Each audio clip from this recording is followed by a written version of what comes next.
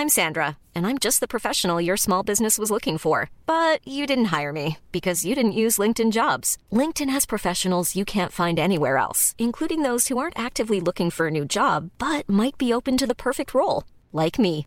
In a given month, over 70% of LinkedIn users don't visit other leading job sites. So if you're not looking on LinkedIn, you'll miss out on great candidates like Sandra. Start hiring professionals like a professional. Post your free job on linkedin.com/people today. Ryan Reynolds here from Mint Mobile. With the price of just about everything going up during inflation, we thought we'd bring our prices down. So to help us, we brought in a reverse auctioneer, which is apparently a thing. Mint Mobile Unlimited Premium Wireless. How to get 30, 30, bit to get 30, bit to get 20, 20, 20, bit to get 20, 20, bit to get 15, 15, 15, 15, just $15 a month? Sold! Give it a try at mintmobile.com/switch. $45 up front for 3 months plus taxes and fees. Promo rate for new customers for limited time. Unlimited more than 40 gigabytes per month. Slows full terms at mintmobile.com. Hey, I need you to pay close attention to this message. It is not an ad.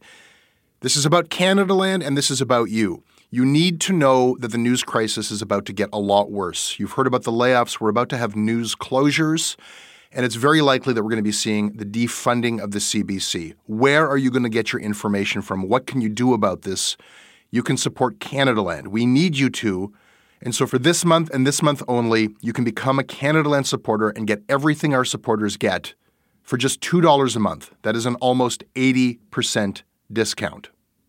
The clock is ticking on this. It disappears at the end of the month, and then we will not offer it. We need your support. We need to keep news coverage alive in Canada. Go right now to canadaland.com/join. And thank you. This episode of Canadaland is brought to you by Douglas, a mattress that is trusted by more than 200,000 Canadians from coast to coast to coast. It's a great mattress at a very reasonable price point. Comes with a 20-year warranty and a great deal for our listeners. Douglas is giving you a free sleep bundle with each mattress purchase. Get the sheets, pillows, mattress, and pillow protectors free with your Douglas purchase today. Visit douglas.ca/Canadaland to claim this offer. That is douglas.ca/Canadaland. This episode of Canadaland is brought to you by Endy. Since its launch in 2015, Endy has become the leading online sleep brand in Canada. Their mission is simple: to provide Canadians from coast to coast with the best possible sleep at the fairest possible price. To get $50 off of their already very low prices, go to endy.ca, that's ENDY.ca, and use the promo code Canadaland. This episode is also brought to you by Sonos. Their new product, the Sonos One, blends incredible sound quality with Amazon Alexa. And listeners of this podcast can get 10% off of their order. That is any order up to $2,500. This offer is available for a limited time only, cannot be combined with other discounts or promotions. To take advantage of it, go to Sonos.com and use the promo code Canada10. That's Canada10. And guys, this episode of Canadaland will be guest hosted by Omar Mualim. I'll be back with Shortcuts on Thursday.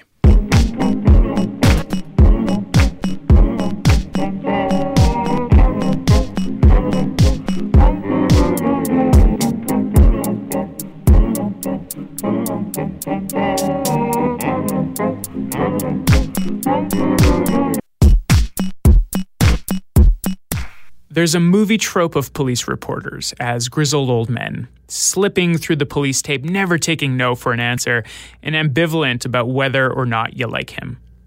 But if you've worked in a newsroom, you know they're just as likely to be women, and more likely, in fact, to be young journalists, often at the start of their careers.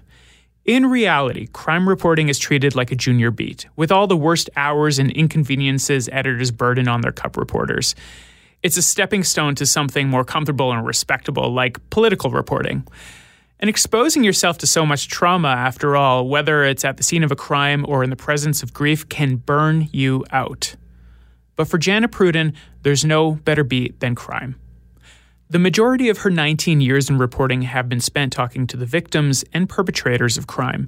First at the Regina Leader-Post, then at the Edmonton Journal, where she was made the Crime Bureau Chief, a title that was meant to restore the integrity of crime reporters, who often get a bad rap as ambulance chasers and vultures. She left the Journal in protest against Postmedia's heavy-handed layoffs in 2016, and since has joined the Globe and Mail, where as a feature writer she continues to bring a sense of humanity to these stories. If you've read her work, like Fear on the Family Farm, a true crime story about a son taking revenge on his abusive father and the pain that was left in his wake, then you know what I'm talking about.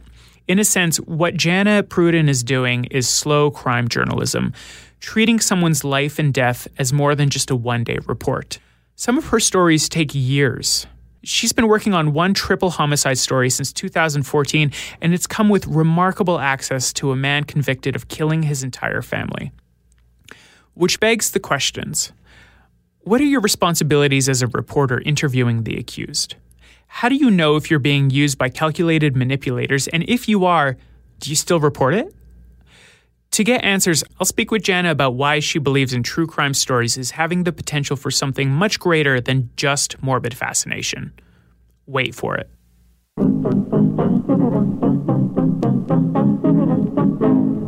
This episode of Canadaland is brought to you by Alex Jobin, Diana Hari, Katie Rosa, Rick Horacholin, Alan Brody, Jason Boyes, Mary Rolfe, and Hugh Stimson. I'm Hugh. I'm an environmental data guy in Vancouver, British Columbia.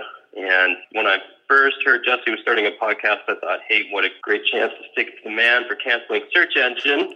And then after a while, my credit card expired, and I thought, well, they're doing fine. And then there was these episodes with Sarah Polley and Robert Jago, and I thought, maybe it's time to re-up my credit card. This episode is brought to you by Douglas, a mattress trusted by more than 200,000 Canadians from coast to coast to coast. Trust is important. There are a lot of mattress lies out there, a lot of mattress liars. And I didn't intend the pun, but it occurred to me that there is one as I was saying those words. Listen, I am not lying to you. I have experienced the Douglas mattress. It is an exceptional mattress at a surprisingly affordable price point. It is a mattress that sleeps cool, doesn't have that weird thing in the summer where the mattress gets like an oven. It's a very good product. It's delivered to your house in a box. You don't have to go to a big mattress store. It is a medium firm mattress, which is what Canadians prefer, and it comes with a 365-night trial and a 20-year warranty. What more can I tell you?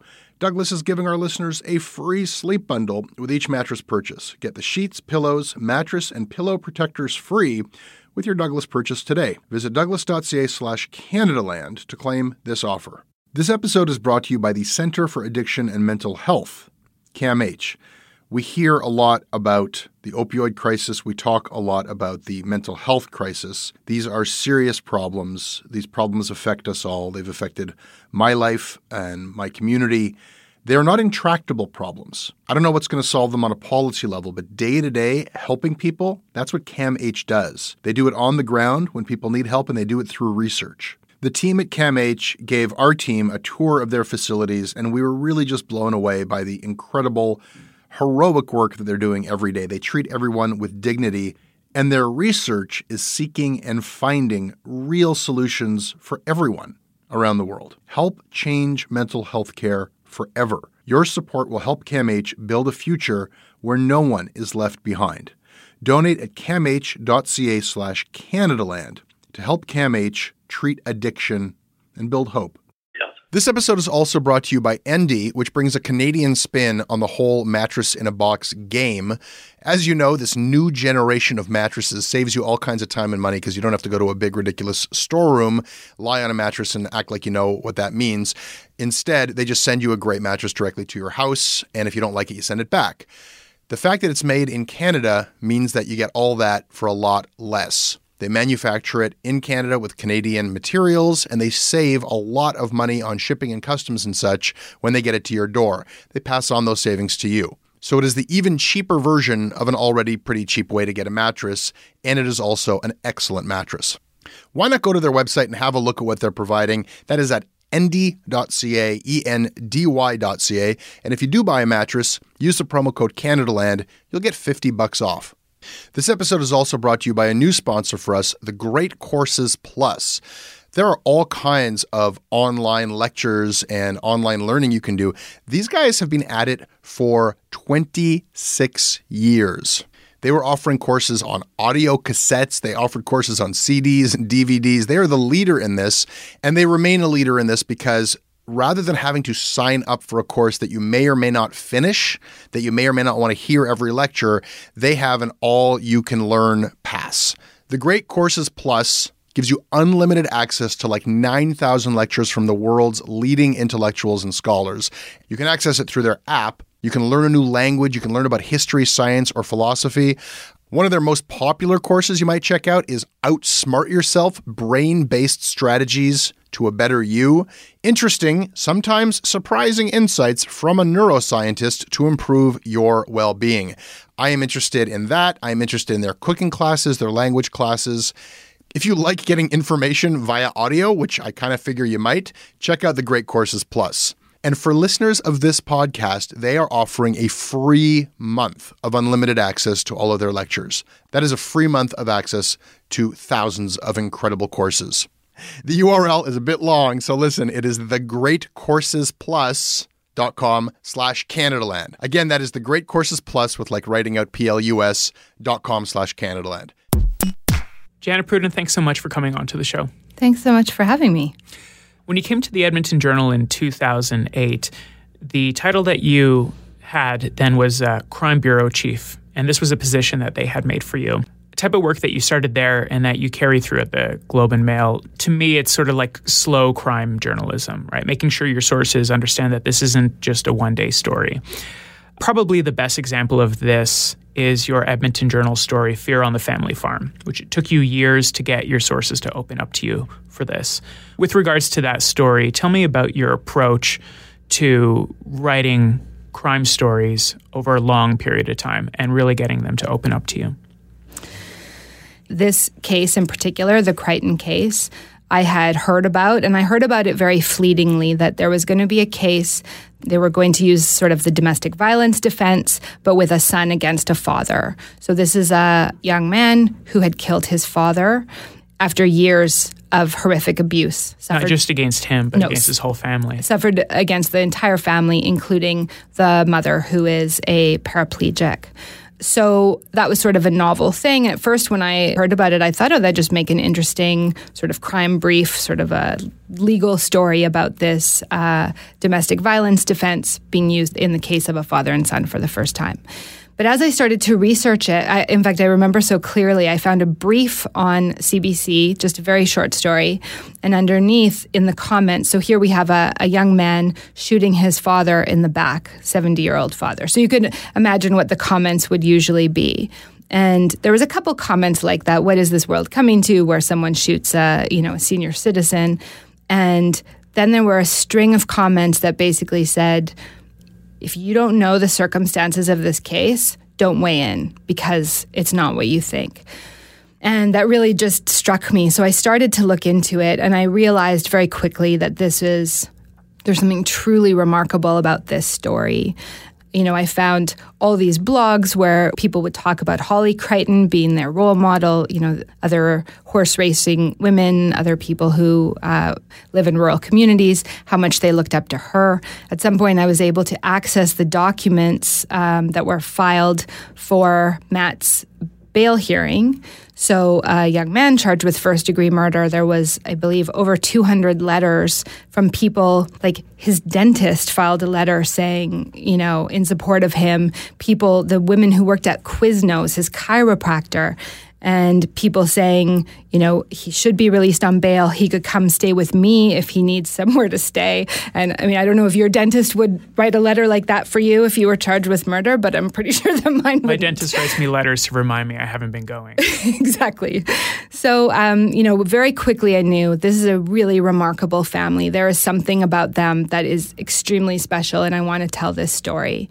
And so I contacted Holly, and she didn't want anything to do with me at first. And we actually got to a point about a year in where I was about to go up. I'd finally worn her down.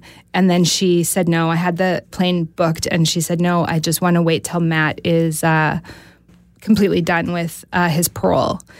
And so at that point, I was very anxious to get this story. And I knew that I could have written it then with what I had from court documents. I could talk to some people around the family, but I just knew it wouldn't be the story that it deserved. So I waited, and at some point I wore her down. It was about 2 years that it took me. And once she decided, I came up to see them, and they opened up their lives to me completely unrestricted. Nothing was off the table. And that became the piece Fear on the Farm. That story was so compelling and such an achievement for a mid-sized city newspaper like the Edmonton Journal. I think both Longform and Slate selected it as one of their best true crime stories of the year. Now, for most of your 19 years as a reporter, you were doing the Daily Crime Beat, and you met a lot of people on the worst days of their lives. What was that like? It was very intense. It is very intense still sometimes. It can be very heartbreaking. It can be very extremely interesting. And I think it's actually changed probably the whole way that I look at the world and live my life, to tell you the truth. How's it changed the way you look at the world? You know, when I was a kid, I was always really worried about bad things happening. In fact, my whole life until I started reporting. And when I started reporting a lot of crime and breaking news, my mother, in fact, said, you know, I don't think this is going to be a good beat for you. You already are so worried about these things. And I think facing really head on the reality of what are some of the worst things that can happen to a person, to a family, it's really changed the way I see, you know, what these things do to a life, how you can survive them, what they really mean. I guess it's like staring into the abyss in a way. Yeah, I mean, especially when you're dealing with someone like Jason Klaus. And so I want to bring him up. This is someone that you've been interviewing and reporting on for almost 5 years, since this triple homicide happened in Alberta. And he was recently convicted, him and a friend as well, for killing his parents and his sister. Now, the first time that you quoted him was as an apparent grieving victim. You know, he said that this is just the most horrifying thing ever. It's just so awful. You've since interviewed him many times from prison, and presumably a lot of what he's trying to get you to print is to paint him as an innocent, maybe even as a victim. Tell me about this case and what it's like interviewing someone on trial who might try to manipulate you to manipulate the courts. Yeah, so the relationships that you form with victims, sometimes with perpetrators, with people associated with a case are really, really interesting. And I would have to say that Jason Klaus, because it has lasted so long and it has been a really interesting relationship. As you say, I knocked on his door the day after there was a fire in which his parents and sister were believed to have died. And on that first day, I don't know, is this a victim who's just lost his entire family to an accident? Is this a cold-blooded killer who has murdered his entire family and is trying to manipulate me? And that's a question that I guess has gone on for the past few years. Even though he was convicted, he was sentenced to prison in January, but you're still working on it. Yeah, I am still working on it. We just had the trial in November, December. Decision and sentencing have just happened. Now, in part, I have taken on another story, so that's taking some of my time at the moment. But this story just is not quite ready for a reason I can't quite put my finger on. And a lot of it has been sort of figuring out who this person is, what this crime really is. You know, I think Jason is now convicted of these murders, and he emerged in court as probably one of the most ruthless psychopaths that I've encountered. At some point in your interviews with him, he talked to you about going and searching for his mother's body. Yes. What do you do with that information?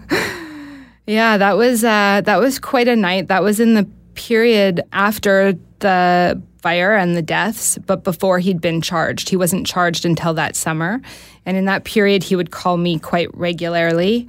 And one night he called me, the scene had been released to him, and he said, you know, I got up and I went to the house and I started going through all of the ashes, and I found something that I think is my mother's tooth and something that I think is my mother's, it looks like a shoulder bone, because they had only located the remains of his father and his sister and not yet his mother. And so I'd actually been out for dinner. This call comes in, late in the evening. And I assumed by then that those calls were being monitored by the police, probably. and that someone would hear that. But I did encourage him in our conversation that, if he found something that he believes is a body part of his mother's, that he should probably take that to the police, which in fact he did. Have your prison interviews ever led you to being subpoenaed or forced to testify? No, thankfully. There have been occasions. There was one occasion in particular in a totally other case where the RCMP was trying to get my recordings and my notes, and the Journal fought that for several years. Tell me about that. It was a person who was a suspect in a murder who had never spoken to the police and who spoke to me. And any information that was relevant had gone into the story, of course, because I recognized that he was potentially a suspect in this murder. But the police still wanted the entire interview. And on principle, the Journal was not prepared to hand it over. And so, as far as I know, my notes and recording are still in a safe in a lawyer's office. Why would he speak to you and not the police? Why does anybody speak to any of us? I'm not sure.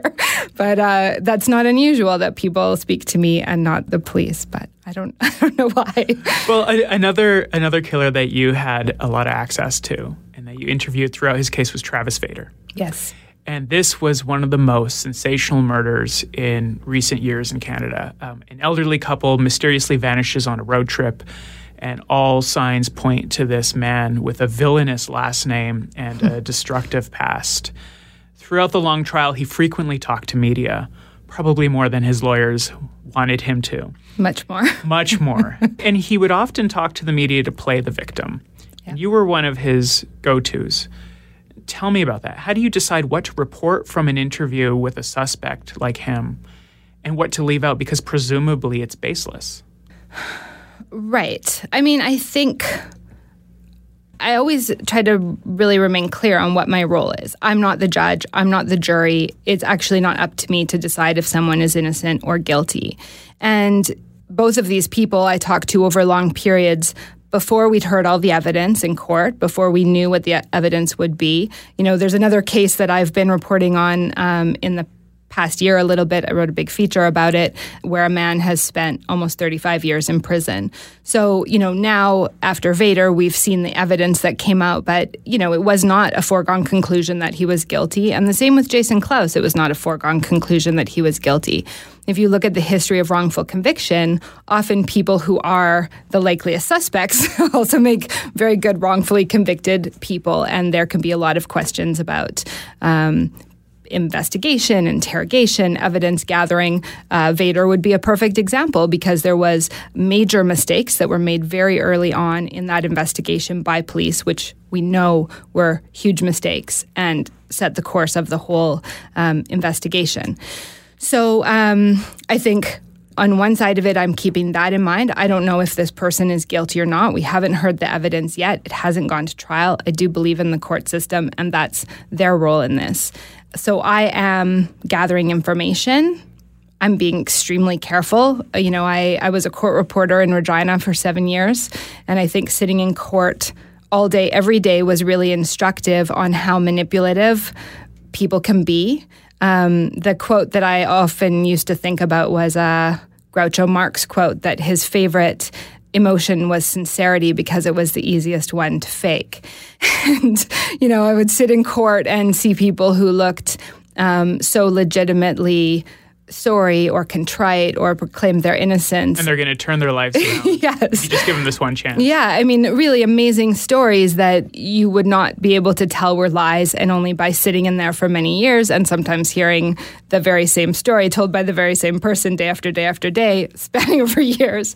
Every time they're going to turn their lives around. Yeah, absolutely. So that's something I always keep in mind. And that would be not just with crime reporting. At various times, of course, I've reported on other things, with politicians as well, with, any kind of story you're doing. I guess you're always looking at, is this truthful? Is this person manipulating me? Why does this person want this information out there? What do they gain by this information? And that your focus really has to be on the integrity of the story, the integrity of your reporting, and particularly dealing with people like that who may or may not be psychopathic killers. Like Travis Vader. Like Travis Vader and like Jason Klaus. I mean, Jason Klaus could have been an innocent victim of a horrific accident, or he could be, soulless psychopathic killer.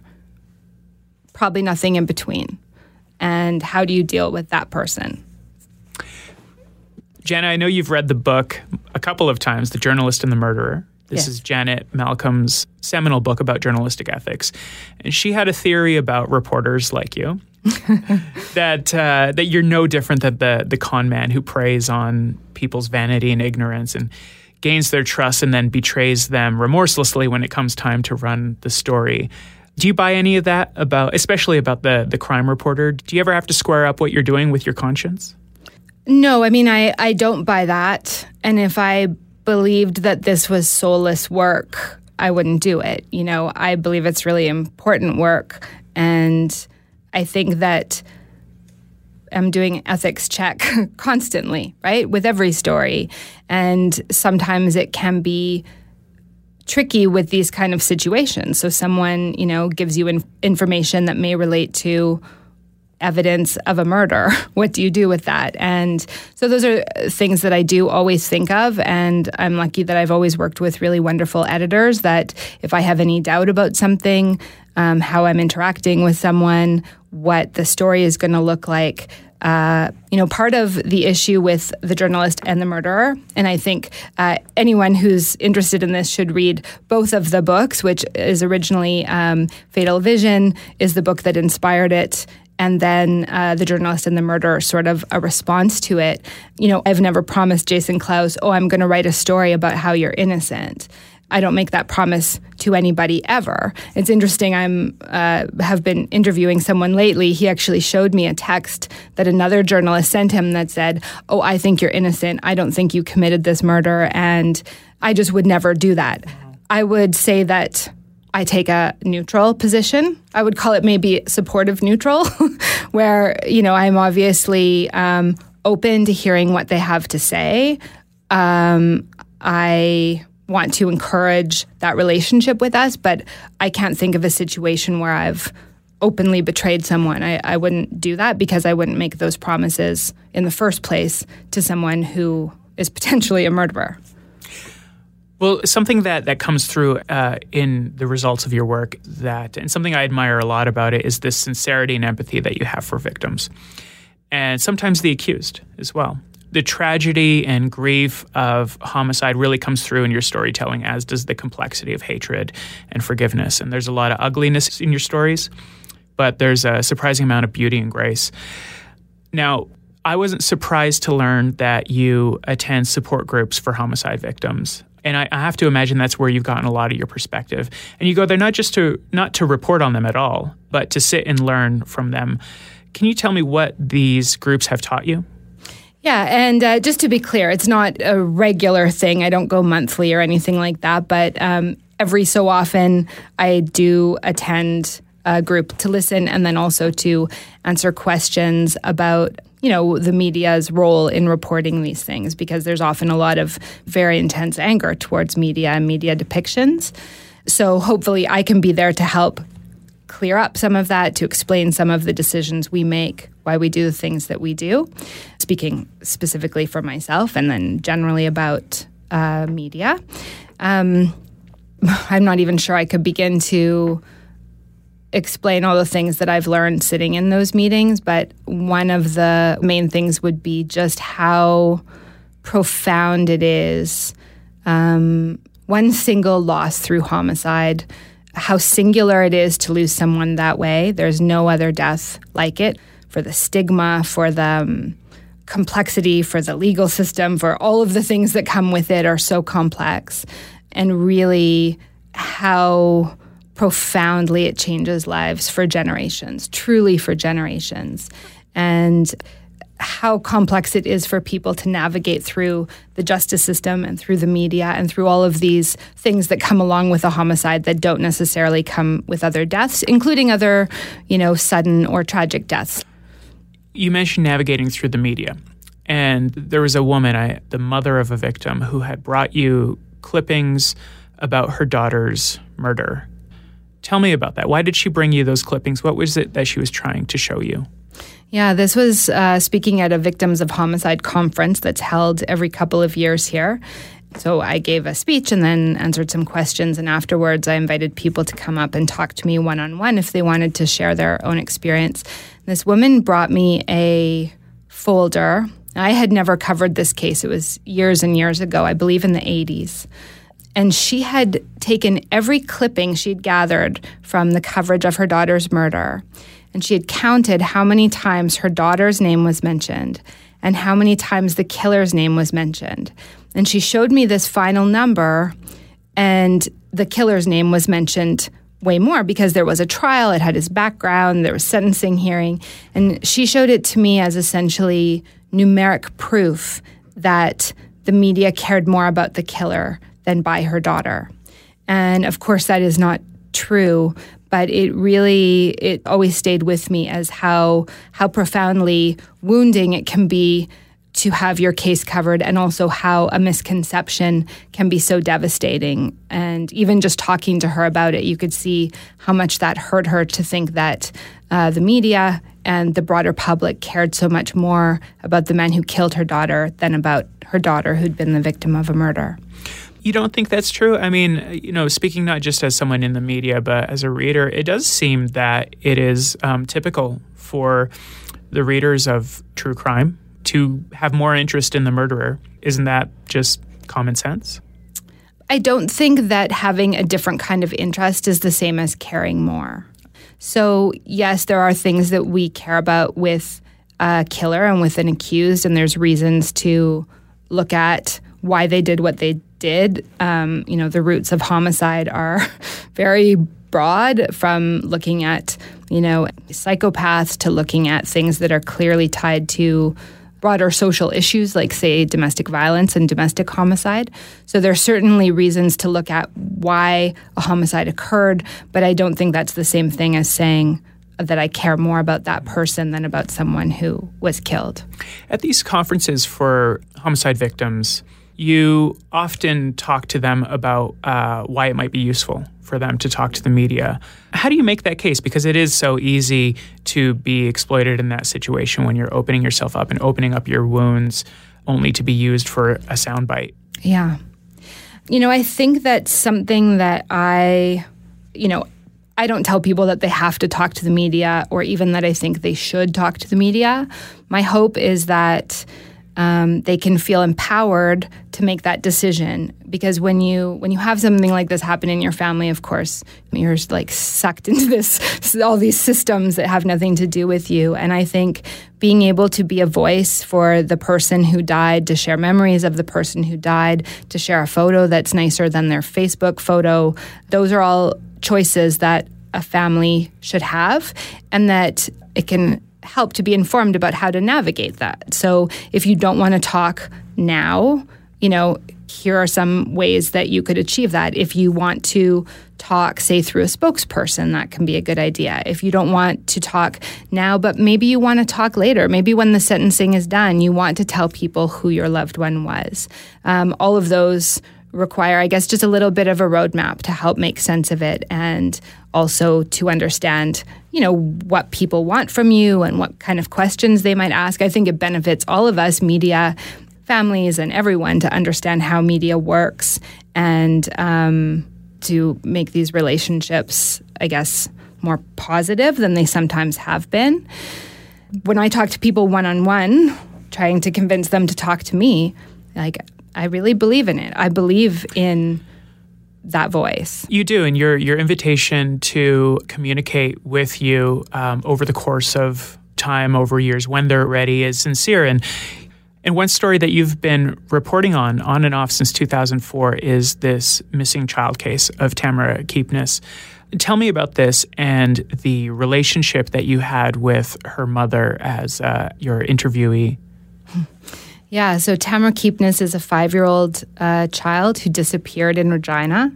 That is one of those cases that I covered, from the early days and being at the scene. She's never been found, and it's never been solved. And it's a case, like many others who were involved in it, whether police officers or even members of the public, has always bothered us. So I went back and did a feature about it for The Walrus a couple of years ago. And that would be a good example of her family. Some people spoke to the media in limited amounts at first. The relationship went very badly. The relationship with the media? Yes. It's a pretty troubled, vulnerable family. It was under very difficult circumstances. There was a lot of suspicion on the family. There still is to this day. So certainly the kind of interview that Tamara's mother, Lorena, gave me a couple of years ago is not an interview that would have been possible to get a day after she disappeared anyway, right? I mean, it needed time to pass, and it needed perspective, and I guess what we can talk about now is just simply different. I did work pretty hard to convince her to talk to me. They weren't easy conversations, and at some point you had to ask her, because there was a lot of suspicion around her. Mm-hmm. You had to ask her if she had anything to do with her daughter's disappearance. How did that go? I did ask her that question. It was my last planned question because I knew that would be a pretty bombshell question. I asked it at the end of a third meeting with her, and I would say she definitely almost punched me out. And I don't blame her. I'd also like to say I don't blame her. And when I asked that question, I knew that might happen because it's the harshest question you could ever ask someone. I felt in this situation I had to ask it because, that is the cloud that has hung over her and her family and this investigation this entire time. And it is so tragic with her. I mean, she's been beaten up over this before, people on the streets calling her a baby killer. That's happened to her many, many times because of this cloud of suspicion. I personally have never been so sure as some people are. In fact, it's never really made much sense to me, including as the years have passed. And so I did feel like I had to ask her. And I'm glad that I asked it because what I saw in her face, the amount of pure, hurt at being asked that and anger that I could ever think that about her told me so much about her and about what it has been like to live with that. And, I regret that I had to do it. And I told her that after when she was very mad at me. But I am still glad because there's no way that you could act that out. That was so pure.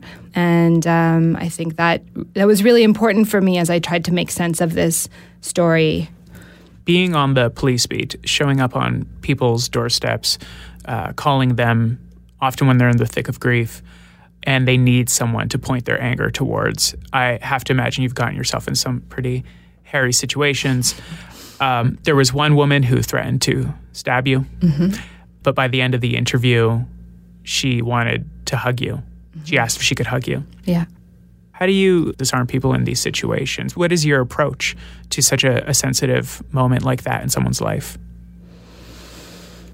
I mean, I think sometimes you need to know when to leave, or at least to stand back. And then the flip side of that is that I don't take it too personally.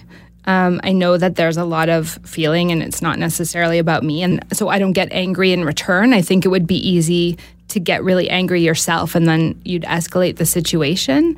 My feeling is I totally understand. When you go back and talk to them about what it was like to lose someone, when you talk to them years later, they barely remember the first 6 months, So I understand how hurtful and horrible it is to see me on your doorstep. And I hope that even when people get mad at me, they don't have to talk to me now. And I hope that maybe they'll think about it a year down the road or 2 years down the road or 5 years down the road. How did you find yourself in these situations? Because your education is in fine arts and photography and art history. You're a graduate of Nova Scotia College of Art and Design University, but you made a pretty sudden pivot into journalism. What's your story? Yeah, so I had been working as a fashion photographer's assistant in Montreal, and I hated it immediately. And my mother was living in Egypt at the time, so I went was staying with her in Egypt trying to find myself. And basically I misheard a song lyric on a Hits of the 70s CD. I had bought at a market because in the olden days, you only had a certain number of CDs and you got tired of all your music. So I overheard this song, or I misheard this song lyric that I thought was about a war correspondent. The song was Sister Golden Hair by the band America. And the lyrics again were? Well, I thought he was saying, I've been one war correspondent. I've been too hard to find. But he's actually saying, I've been a poor correspondent. As in he hasn't been communicating very well. No, he's been a bad correspondent. Yeah. I think it was about 12 years that I had based my entire career on a misheard song lyric. Well, and all for the better. But at the time, I thought, I'm going to be a war correspondent. And I can remember the exact moment I was on the bus going back from Alexandria to Cairo. It was like a professional epiphany, a career epiphany. I'd never read a newspaper in my life, right? Art student, use it for paper mache maybe, that was it. So I got back to Winnipeg and I called the Reuters head office and I said, hey, I want to be a reporter, but I don't want to go back to school. What should I do? And whoever answered the phone, I didn't even ask for anyone in particular, right? So it was probably like the janitor or something, says, well, see if you can talk your way into a job at a small paper and work your way up. And so they gave you sincere advice. Yes. They didn't just hang up.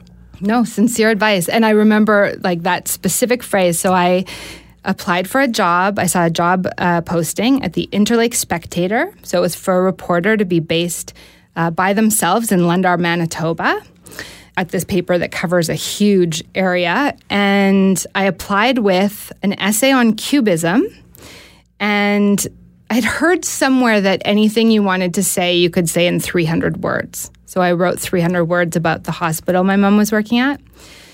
And Donna Delorier, the managing editor of a series of small papers, just basically took a chance on me. So within 2 weeks, I went from Cairo to Lundar, Manitoba, where my beat was Highway 6 from St. Laurent to the Dauphin River First Nation. I was there for 2 years. Then I went to the Medicine News for 3 years, then the Regina Leader Post for 7 years, then the Edmonton Journal for 7 years, and now the Globe for almost 2 years. Yeah. What an incredible story. Was there anything in art school that you've carried forward? Did it help you in any way? Yeah, it really did. And in fact, looking back now, I can see that I was kind of journalism curious, even though I didn't know it at the time.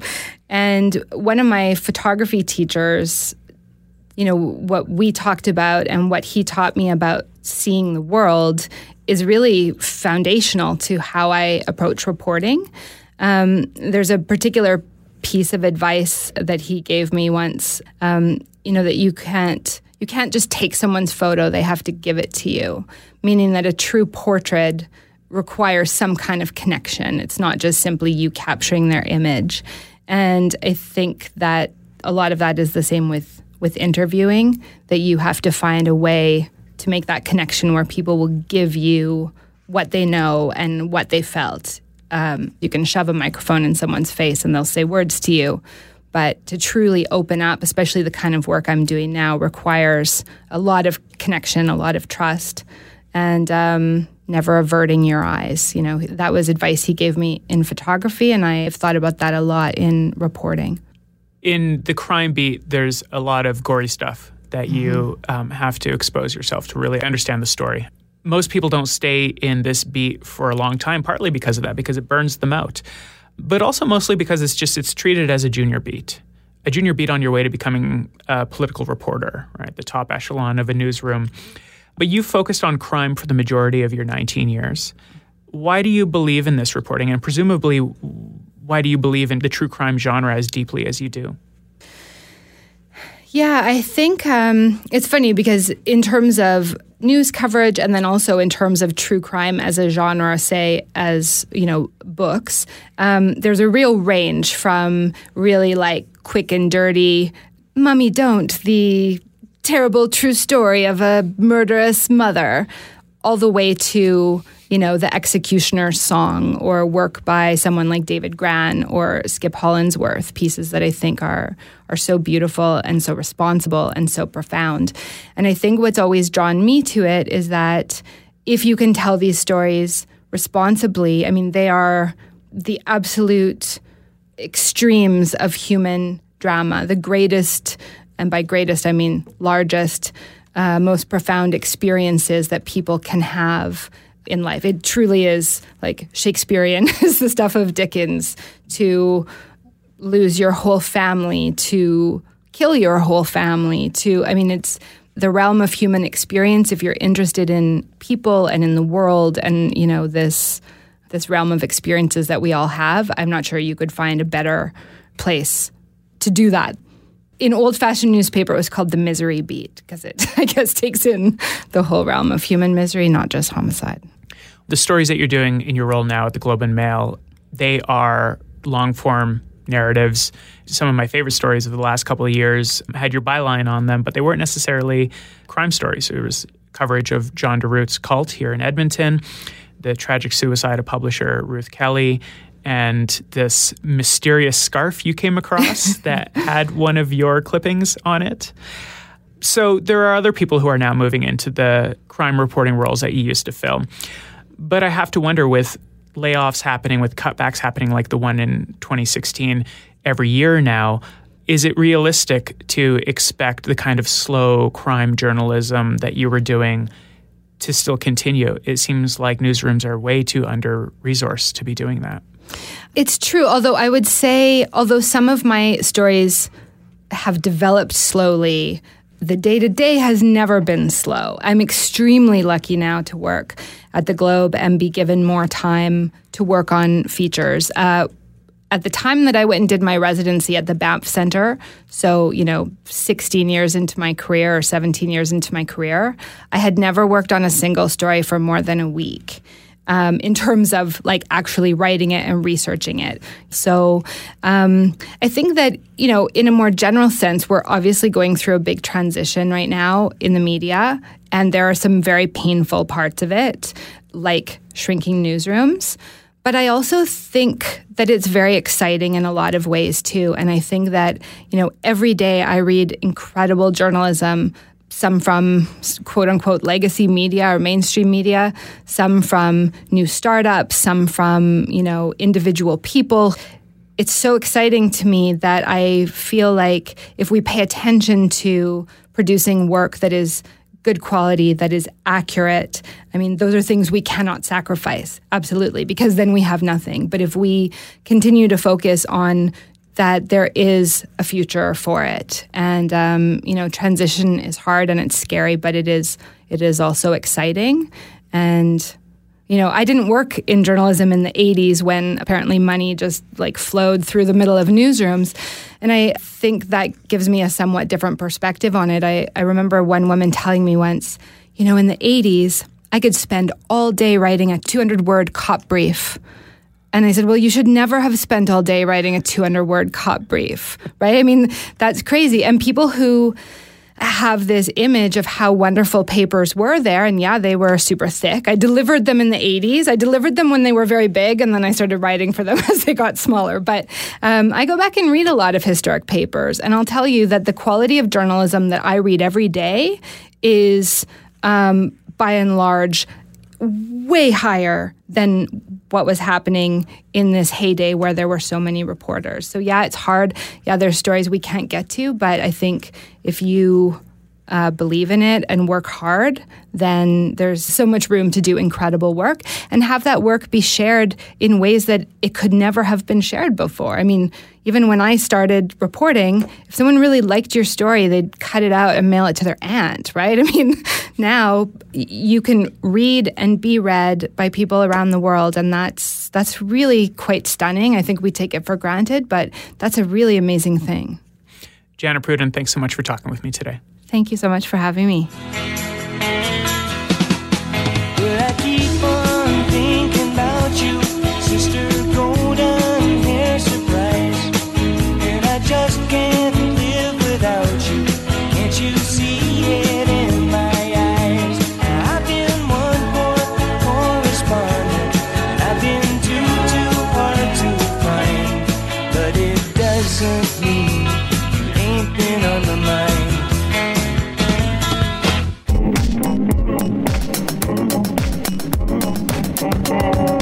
That is your Canadaland. You can email me at omar@canadalandshow.com. We are on Twitter at Canadaland. I'm at Omar_AOK. Find Canadaland on Facebook to get our stories right in your newsfeed when we publish them. You can also go to our website at CanadaLandShow.com. Our crowdfunding site is patreon.com/CanadaLand. This show is produced by Ali Graham. We recorded it in Edmonton with Scott Franchuk at CKUA, and syndication is by CFUV 101.9 FM in Victoria. Visit them online at cfuv.ca. If you like what we do, please support us on Patreon.